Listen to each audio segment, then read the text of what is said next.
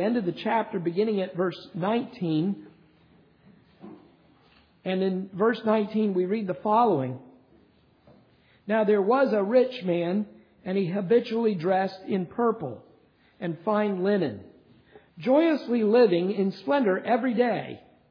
And a poor man named Lazarus was laid at his gate, covered with sores, and longing to be fed with the crumbs which were falling from the rich man's table. Besides, even the dogs were coming and licking his sores. Now the poor man died and was carried away by the angels to Abraham's bosom. And the rich man also died and was buried. In Hades he lifted up his eyes, being in torment, and saw Abraham far away, and Lazarus in his bosom. And he cried out and said, Father Abraham, have mercy on me, and send Lazarus, so that he may dip the tip of his finger in water and cool off my tongue. For I am in agony in this flame.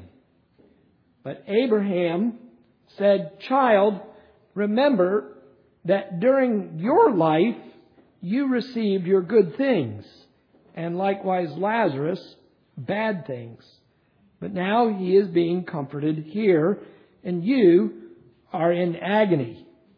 And besides all this, between us and you there is a great chasm fixed, so that those who wish to come over from here to you will not be able, and that none may cross over from there to us. And he said, Then I beg you, Father, that you send him to my father's house. For I have 5 brothers, in order that he may warn them, so that they will not also come to this place of torment. But Abraham said, They have Moses and the prophets. Let them hear them. But he said, No, Father Abraham. But if someone goes to them from the dead, they will repent. But he said to him, If they do not listen to Moses and the prophets, they will not be persuaded, even if someone rises from the dead. Amen. Now, in Luke chapter 16, a couple themes have been brought before us. The first theme is that really about stewardship, about money, about possessions. The chapter opens with the rich man, you'll remember, and the unrighteous manager. And here you have another story about a rich man and Lazarus. We were told in the first parable that we are to make friends for the kingdom's sake with the things that God gives us in this world. The things that God gives us, we are to utilize to make friends for the purpose of the kingdom. Then you go on and you see that theme continues when we are told that we are to be faithful in earthly stewardship, that who's going to give you true riches in heaven if you're not faithful with what God is giving you in this life. After that, Jesus warns us that nobody can serve 2 masters. You're either going to love God or you're going to love this world, love the things of this world. And you have to choose. All of us have to choose. Young people, you have to choose. Are you going to follow Jesus Christ, or are you going to follow the world? Are you going to love yourself and love pleasure and love money and consume it all on yourself? Or are you going to love God and seek to be a steward of the things God gives you for the kingdom's sake and purposes? We have to choose. We can't try and serve both at the same time. One will win out over the other. And then Jesus went on, or maybe I should say Luke went on to say that the Pharisees were lovers of money. And we see the Pharisees as a negative example. They were not lovers of God as they professed themselves to be. They had the reputation of being lovers of God, you have to understand, but they themselves really weren't. They were very covetous people. And then we see that Luke then brings us here to Jesus' teaching, some of which were just snippets from the Sermon on the Mount pertaining to the Word of God. If we're to love God, we have to love God's Word. And Jesus said that the Word of God was preached through the law of Moses, through the prophets, and now by way of the gospel. Up till John, you had the Old Covenant, John the Baptist that is. Now we have Jesus Christ. And people are forcing their way into the kingdom as the good news of Jesus Christ, the forgiveness of sins, and the imputation of Christ's righteousness to sinners is preached. And people are coming in, and you don't have to be a religious person in order to receive that good news. And that's why he was saying, they're pressing in. Normally we give way to those that we might consider our superior. We give way to the aged and we open the door for them. But here we find that the sinners are not supposed to wait on the Pharisees, but they are to stride in through the narrow gate. And then we saw the Word of God and how the Word of God sets a standard for marriage and how the Pharisees had distorted it. That was last week's message. Now today, we are looking at what is commonly called the rich man and Lazarus. We might call it rich man, poor man, and the Word of God.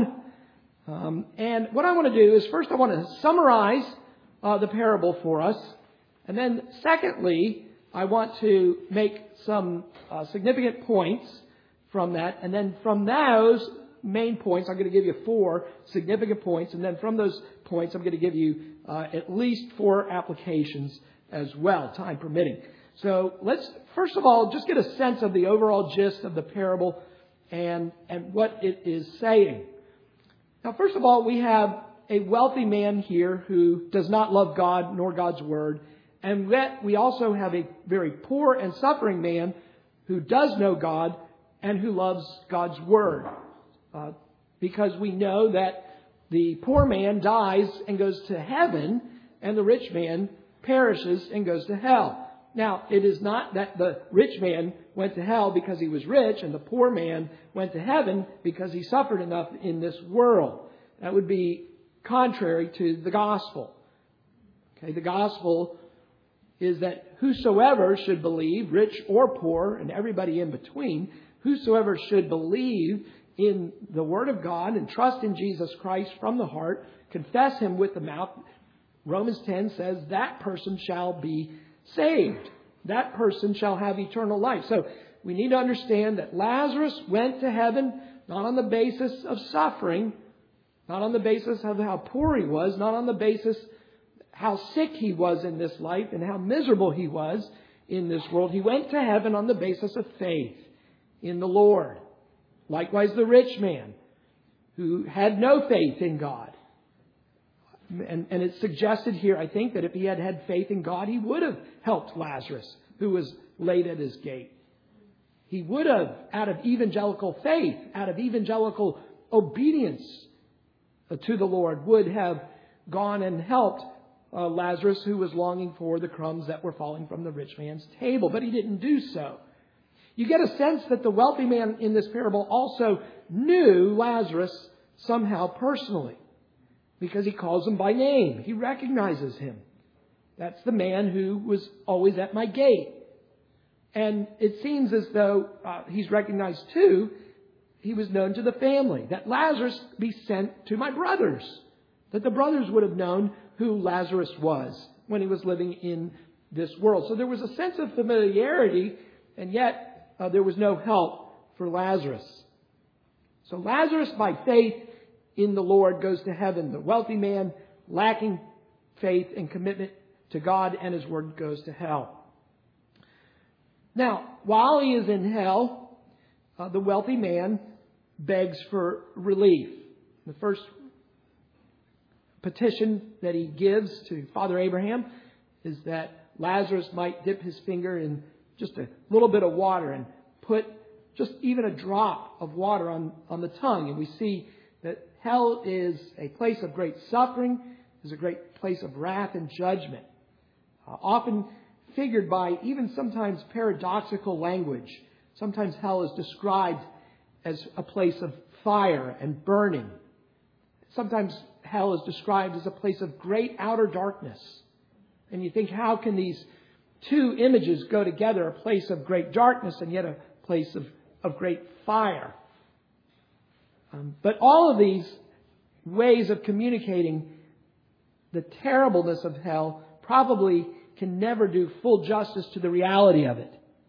That is, what is described, says R.C. Sproul, is even worse than the description.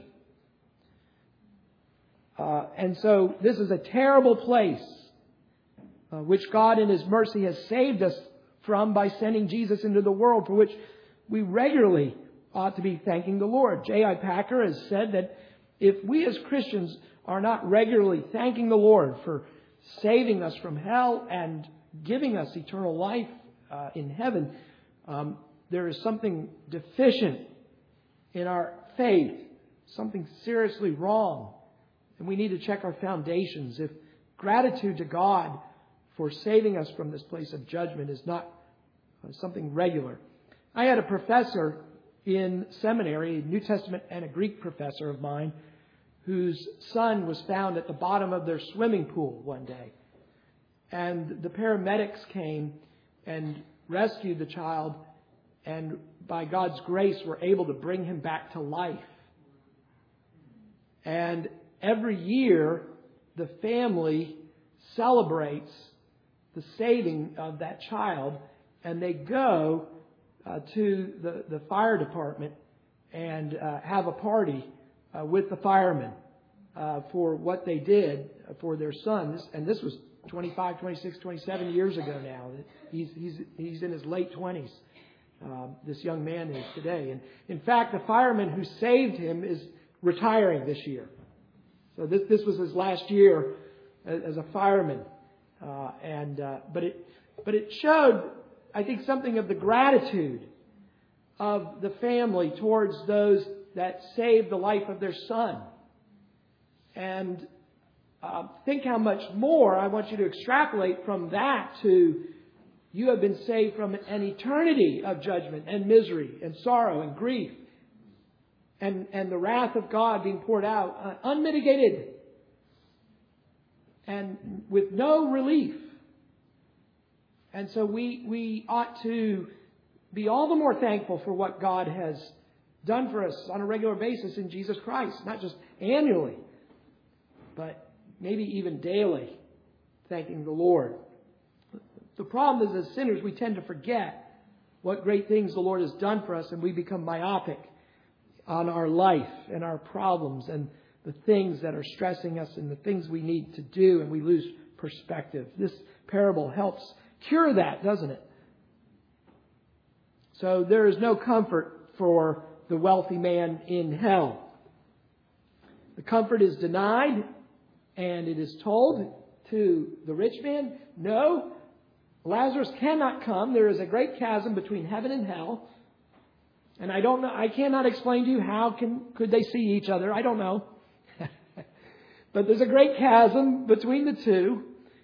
And God prohibits any transportation from one to the other.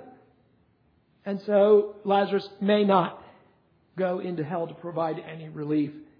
And so the rich man appeals to Father Abraham for then help for his brothers who are still living. And he does this, boys and girls, out of concern for his brothers, that his brothers not come to the same place in hell where he is. And so he asked that Father Abraham send Lazarus to go to his brothers. Now the brothers presumably would have recognized who Lazarus was, and thus they would have been stunned if Lazarus was to show up on their door and knock, or stand at the gate and knock. Send Lazarus to my father's place, and so he can tell my 5 brothers on the compound there that there is a terrible place called hell, so that they will avoid it. Now, what's interesting here is the response, and I want to spend the remainder of my time on that, because I think that is the main point of this parable. Really is at the end, and particularly the last sentence as it speaks to Christ. The response is, no, they have the Bible. They have the Word of God. They have what we saw 2 weeks ago. They have the law of Moses and the prophets and everything in between, the historical books and the poetic books. They have the Bible. They have the Word of God. Now, what is the unbelieving rich man's response? Well, his response is to reject the Bible as sufficient. He says, no, send Lazarus. That is, let them see a miracle. Let them see Lazarus come back from the dead, and that will persuade them, and that will convince them. Now, many people have that view today. Some of your friends, some of your neighbors who may not be Christians, they have that view themselves. You ask them, how come you don't believe in God? What would it take for you to believe in God? I remember listening to the famous debate at the University of California between Dr. Greg Bonson, who was a Christian apologist in the OPC, and Dr. Stein, who was a sort of famous atheist attorney. And they had a debate at the University of California, and after the debate had finished, they had a Q&A where the students at the university could ask questions. One of the students from the audience asked Dr. Stein, the attorney, what would it take you to believe in God? And do you know what Dr. Stein's answer was? Dr. Stein said, if the chair on this stage would begin to levitate, I would believe that there is a God. That was his answer. Now, what's he asking for? He's asking for a sign. He's asking for a wonder, a miracle.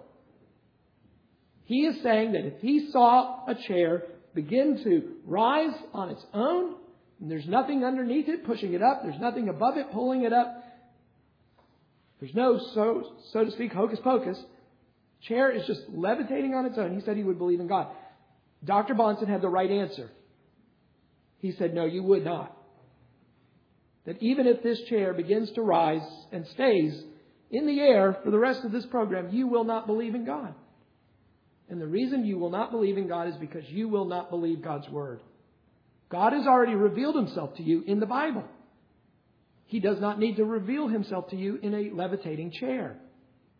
And notice here that that is the very answer that Father Abraham says to the rich man. They have Moses and the prophets.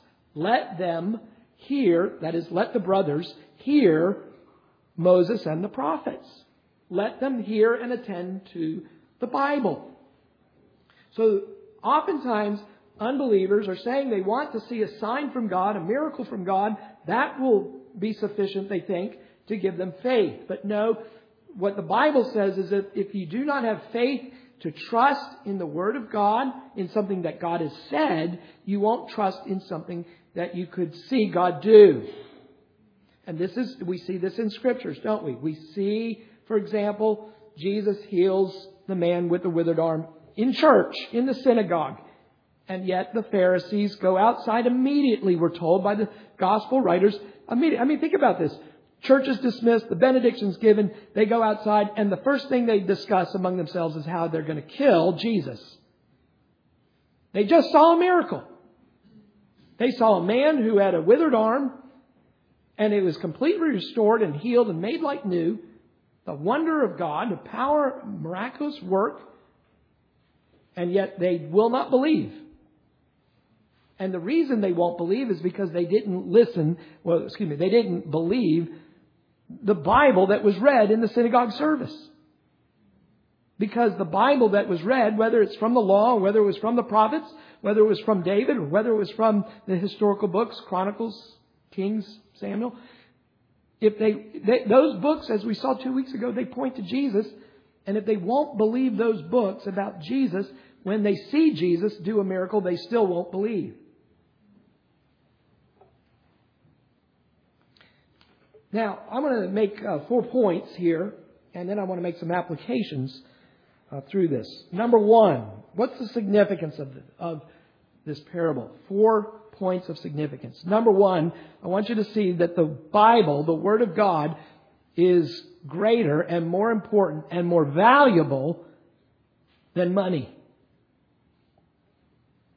The rich man obviously had a lot of money, but he had very little of the God's Word in his heart. He had a lot of money, but he didn't have the Bible, at least in his heart. He might have had one. He might have had a copy at his house. He might have had some scrolls at his house. But it was just gathering dust.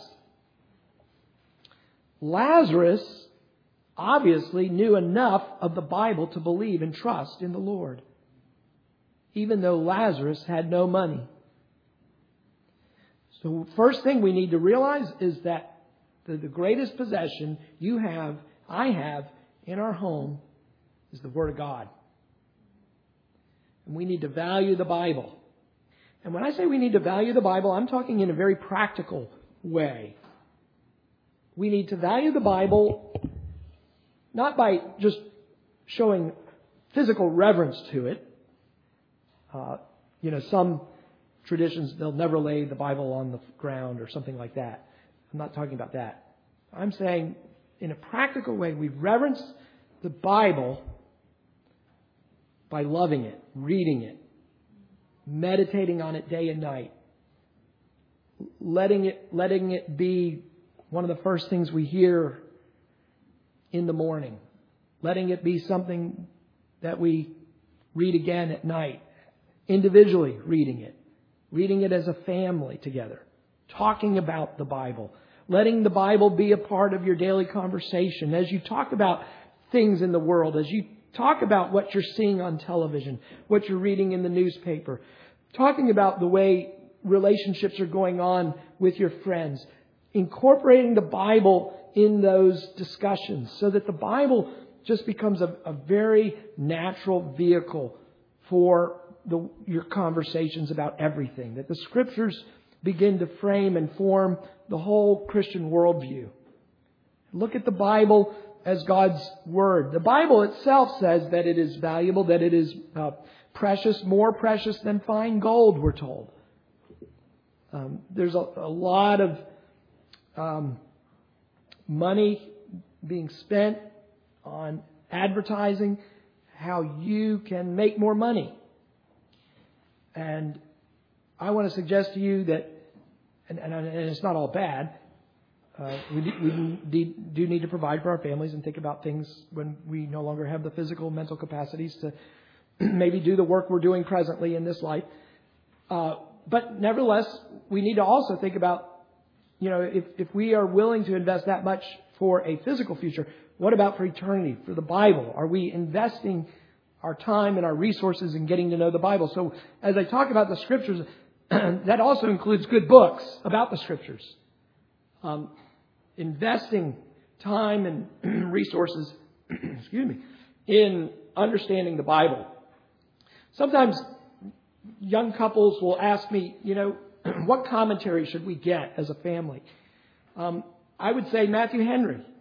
It's probably one of the best overall commentaries. The language is a little bit archaic. He wrote a couple centuries ago. But there's just so much gold to be found. If you need help with a particular passage that you're reading as a family, Matthew Henry is a great resource. So there's another example where we treasure the Scriptures, and those books also that speak about the Scriptures help us understand it. So that is point number one here. The Word of God is of greater value than anything else you have. Let me just say this too on that point.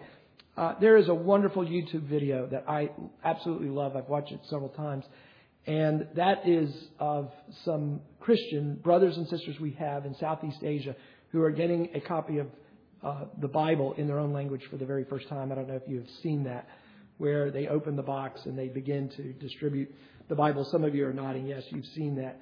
So it really shows you, the value of God's Word to people who have never had a copy of the Bible for themselves. There are stories I've read of people put in prison camps who, because of their faith in the Lord, and one story where I believe it was back in communist China, where the Bible pages were used, I don't know how you put it delicately, as bathroom tissue, and how the Christians in the camp went to rescue those pieces of paper and get them clean enough to be able to use. So much that they valued the Bible, to be able to secretly read the Bible in the prison camp. They were willing to go to great lengths to get into the latrine and to get that for their soul. So we in the West who have taken maybe this for granted, you've got multiple copies of the Scriptures. Let those brothers and sisters in other parts of the world remind you how valuable your copy of the Bible really is. The Lord giveth and the Lord can taketh away. And let me say that about Google too. Those of you young people who your Bible is confined to your phone, remember, it could be taken from you. Okay, that app may disappear someday, and so don't put too much stock in the Bible just on your phone. I wouldn't put all your eggs in that basket. I would make sure you have hard copies of the Scriptures if tough times come. You're going to need something that you can take with you and that will be available. Number two, the Word of God is more important than money. Number two, kind of related to number one, what are you doing yourself with the Word of God? What are you doing yourself with the Word of God? Do you have a plan for Bible reading? Do you have a plan this year? Now, I'm not saying you have to use the McShane. I encourage the McShane. I would be exceeding Scripture itself if I said you had to use McShane. No, don't have to. I just encourage it. If you want one of the more aggressive Bible reading programs out there, McShane's great. 4 chapters a day, roughly. Get you through the Old Testament one time and the New Testament 2 times. But there are others out there. You could do what Lee Tracy, our most senior member of this church, 97 years old. She begins at Genesis chapter 1. She reads to Revelation 22. When she gets to the end, she makes note of the date that she finished reading the Bible again, and then goes back to Genesis 1 and does it all over again. Listen, I'm not going to argue against that if that's what you do, if that's what it is to keep you reading your Bible. I might not recommend it in terms of the ability to get Old and New Testament passages ongoing at the same time, concurrently. But hey, I'm not going to argue with a 97-year-old woman who's still reading her Bible, and she's read up to 68 times her Bible. And remember, Miss Lee was converted in her 60s. Okay? That means she's only been reading her Bible for about 30 years. Okay? Not 90 years. She's been reading her Bible for 30 years, and she's gotten through it on average a little over 2 times a year. What are you doing with your copy of the Bible? Are you reading it like you should? Meditating on it? Are you seeking to hide it in your heart? Is it a path to help you make decisions? Young people, you have decisions to make. Where are you going to go to school? What job would God call you to? Who do I marry? How do I get guidance in these things? Well, the Bible helps me, gives me light under my path. Now, it's not going to say, who am I going to pick on here? Will Petrus. You, Will Petrus, are going to Princeton, okay? It doesn't say that, okay? But the Bible gives us guidelines and as to what we ought to be considering important as we make vocational decisions. How do I look at my gifts? What are they going to be offering? Things like this. Is this going to be a wise use of resources to spend on that school, etc.? Is there a church that's going to give me good preaching? All those things. Young people, the Bible is not going to say, you must marry Mary Sue. Okay, whoever Mary Sue is. All right. It's not going to tell you that, but the Bible will help you say, hey, this is what you ought to be looking for a godly helpmate. Third significant point about the Bible. Number one, the Word of God is greater than money. Number two, what are you doing with the Word of God? Number three, if you won't believe the Bible, you won't believe, period. If you won't believe the Bible, you won't believe, period. So if you think Noah's Ark is fantasy, or Jonah and the great fish, or creation in the space of 6 days, or a great number of things that the Bible teaches, you're never going to come to faith in the Lord. One of the things that the Bible itself says is that we must have a childlike faith. Now, this does not mean that the Bible goes against reason. It does not. But some of the things that the Scriptures speak of are beyond our understanding. Supra-reasonable. S-U-P-R-A, reasonable. They are above mere human understanding. Why? Well, because we're talking about God Himself. And every time God speaks to us in His Word, you have to realize He's talking to you like the Robesons talk to their son. They talk to him in baby talk, right? You look so cute this morning. You little stinker. Or however they talk to their child, however you talk to the little one. You don't talk to your 18-year-old that way, I know. But that's the way God speaks to us. And God has to communicate at a level that we can apprehend. I didn't say comprehend. I said apprehend. God speaks to us at a level that we can understand to some degree. And there will always be this penumbra of mystery around the Word of God. The more you understand the Bible, the more points of contact you have with what you do not understand. Does that make sense? It's like an island. It's like a magical island, boys and girls, that grows. You think of the island as everything you know about the Bible and everything you know about God. And the water that surrounds the island is everything you don't know about God that God knows about Himself. But as you grow in your understanding of the Word, as your understanding of the Bible grows bigger, guess what? So does the beach around your island. The point at where there is sand meeting water grows. So the better you become acquainted with the Bible, yes, it answers many of your questions, but it also then gives you new questions, and they will be better questions. And so we never come to a point where we have exhausted our understanding of God or His Word. But if we won't believe the Bible in its particulars, we won't believe it in the whole of its message.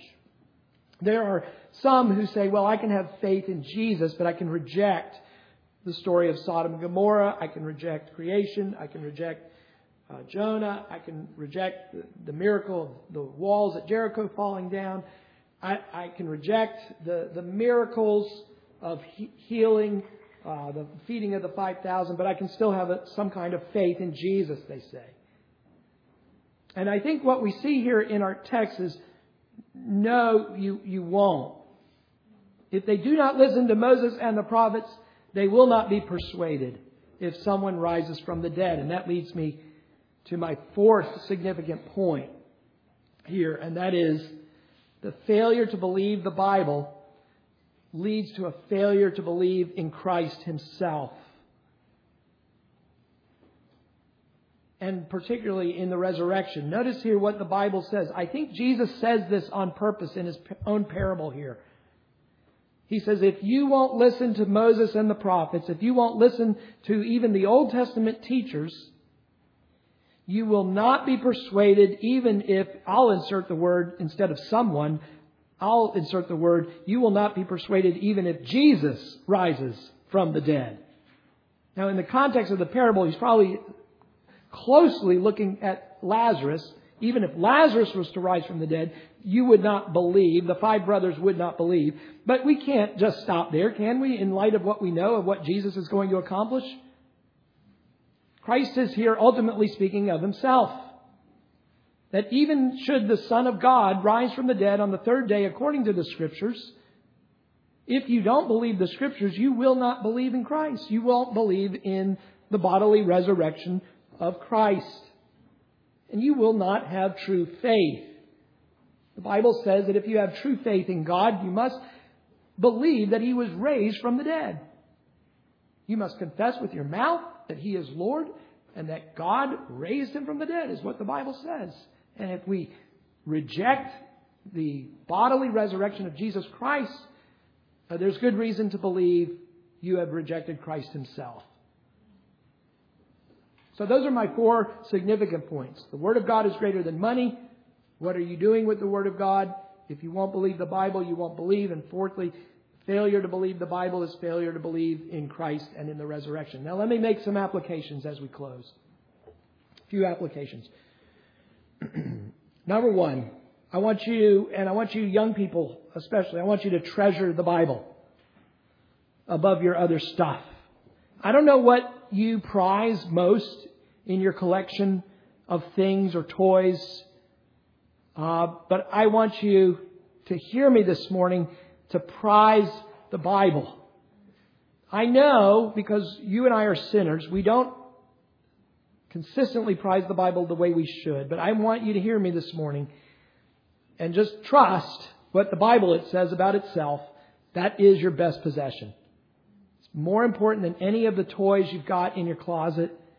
It's more important than your house that you live in. It's more important than the car that you drive. The Bible is the most important thing you've got. We don't know. Lazarus apparently had nothing, but he at least had the Bible in his heart. Otherwise, he couldn't have gone to heaven. And when you look at Lazarus is going to be in eternity in heaven forever, and the rich man is going to be in hell forever, it's a very poor trade to give up your Bible for the things of this world. So I want you to value the Bible. It's your best possession. Read it, know it, study it.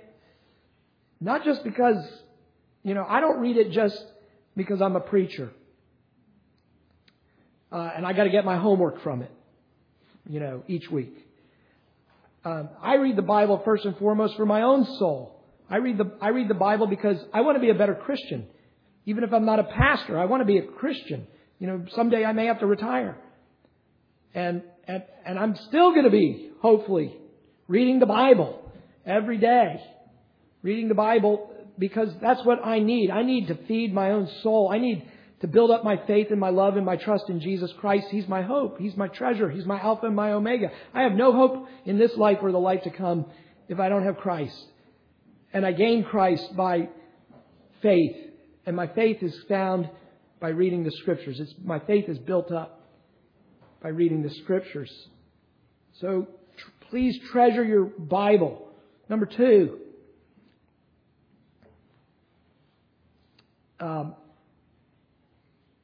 Very similar to what I just said. Steward the Word of God in your life. Use it. Not just have a high reverence for it, but utilize it. Number 3. Trust and believe the Bible in its details. We believe in what is called plenary inspiration. Plenary or something like that. Plenary inspiration. Hope I spelled that right. Plenary inspiration. What does that mean? It means that the Bible is inspired by the Spirit of God in the words of God. It's the Word of God in the words of God. So the details are important too. Not just, some people think, well, the details are not important. The Bible's full of errors. What's important is the overall macro concept. What's important is the meta-narrative. No, the Bible is important in its details for our lives. So trust with childlike faith in the details of the Bible. Number 4. This is where we'll close.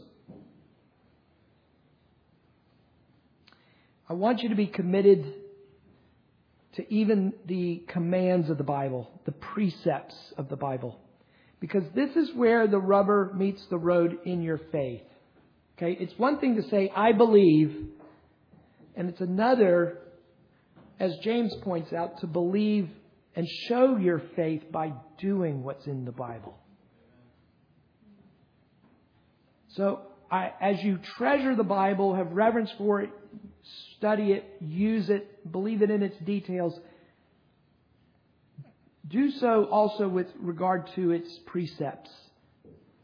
The Bible says, I need to do this. The Bible says, remember the Sabbath day. And I was thinking about this morning before church on this subject of the fourth commandment. And so many Christians today are treating the fourth commandment like it's pious advice from God. like, hey, this is a good suggestion, take it or leave it. I was thinking about how the fourth commandment is right up there with the sixth commandment. Thou shalt not kill. The seventh commandment, thou shalt not commit adultery. Those are serious things. Eighth commandment, thou shalt not steal. Thou shalt not bear false witness. Tell the truth. All of that is serious stuff. Murder, adultery, stealing, lying. And the Sabbath. One day of rest, worship each week. That's a command from God. It's not a holy suggestion just for, to get you to the next level. The details of God's Word and the precepts of God's Word. This is where I think it gets hard for us as Christians because we are sinners and therefore we have a natural inbred resistance to doing what God says to do. And this is where faith in Jesus plays out often. I don't know how many times I have seen people stand right here and take a vow before you and before God saying that they will listen to the government of this church, to the elders, should they be found delinquent in life or doctrine, and we come to them and we say, hey, you shouldn't be doing this, and they ignore us. How many times we say, you can't keep skipping church? They've taken a vow. They promised subjection to the brethren.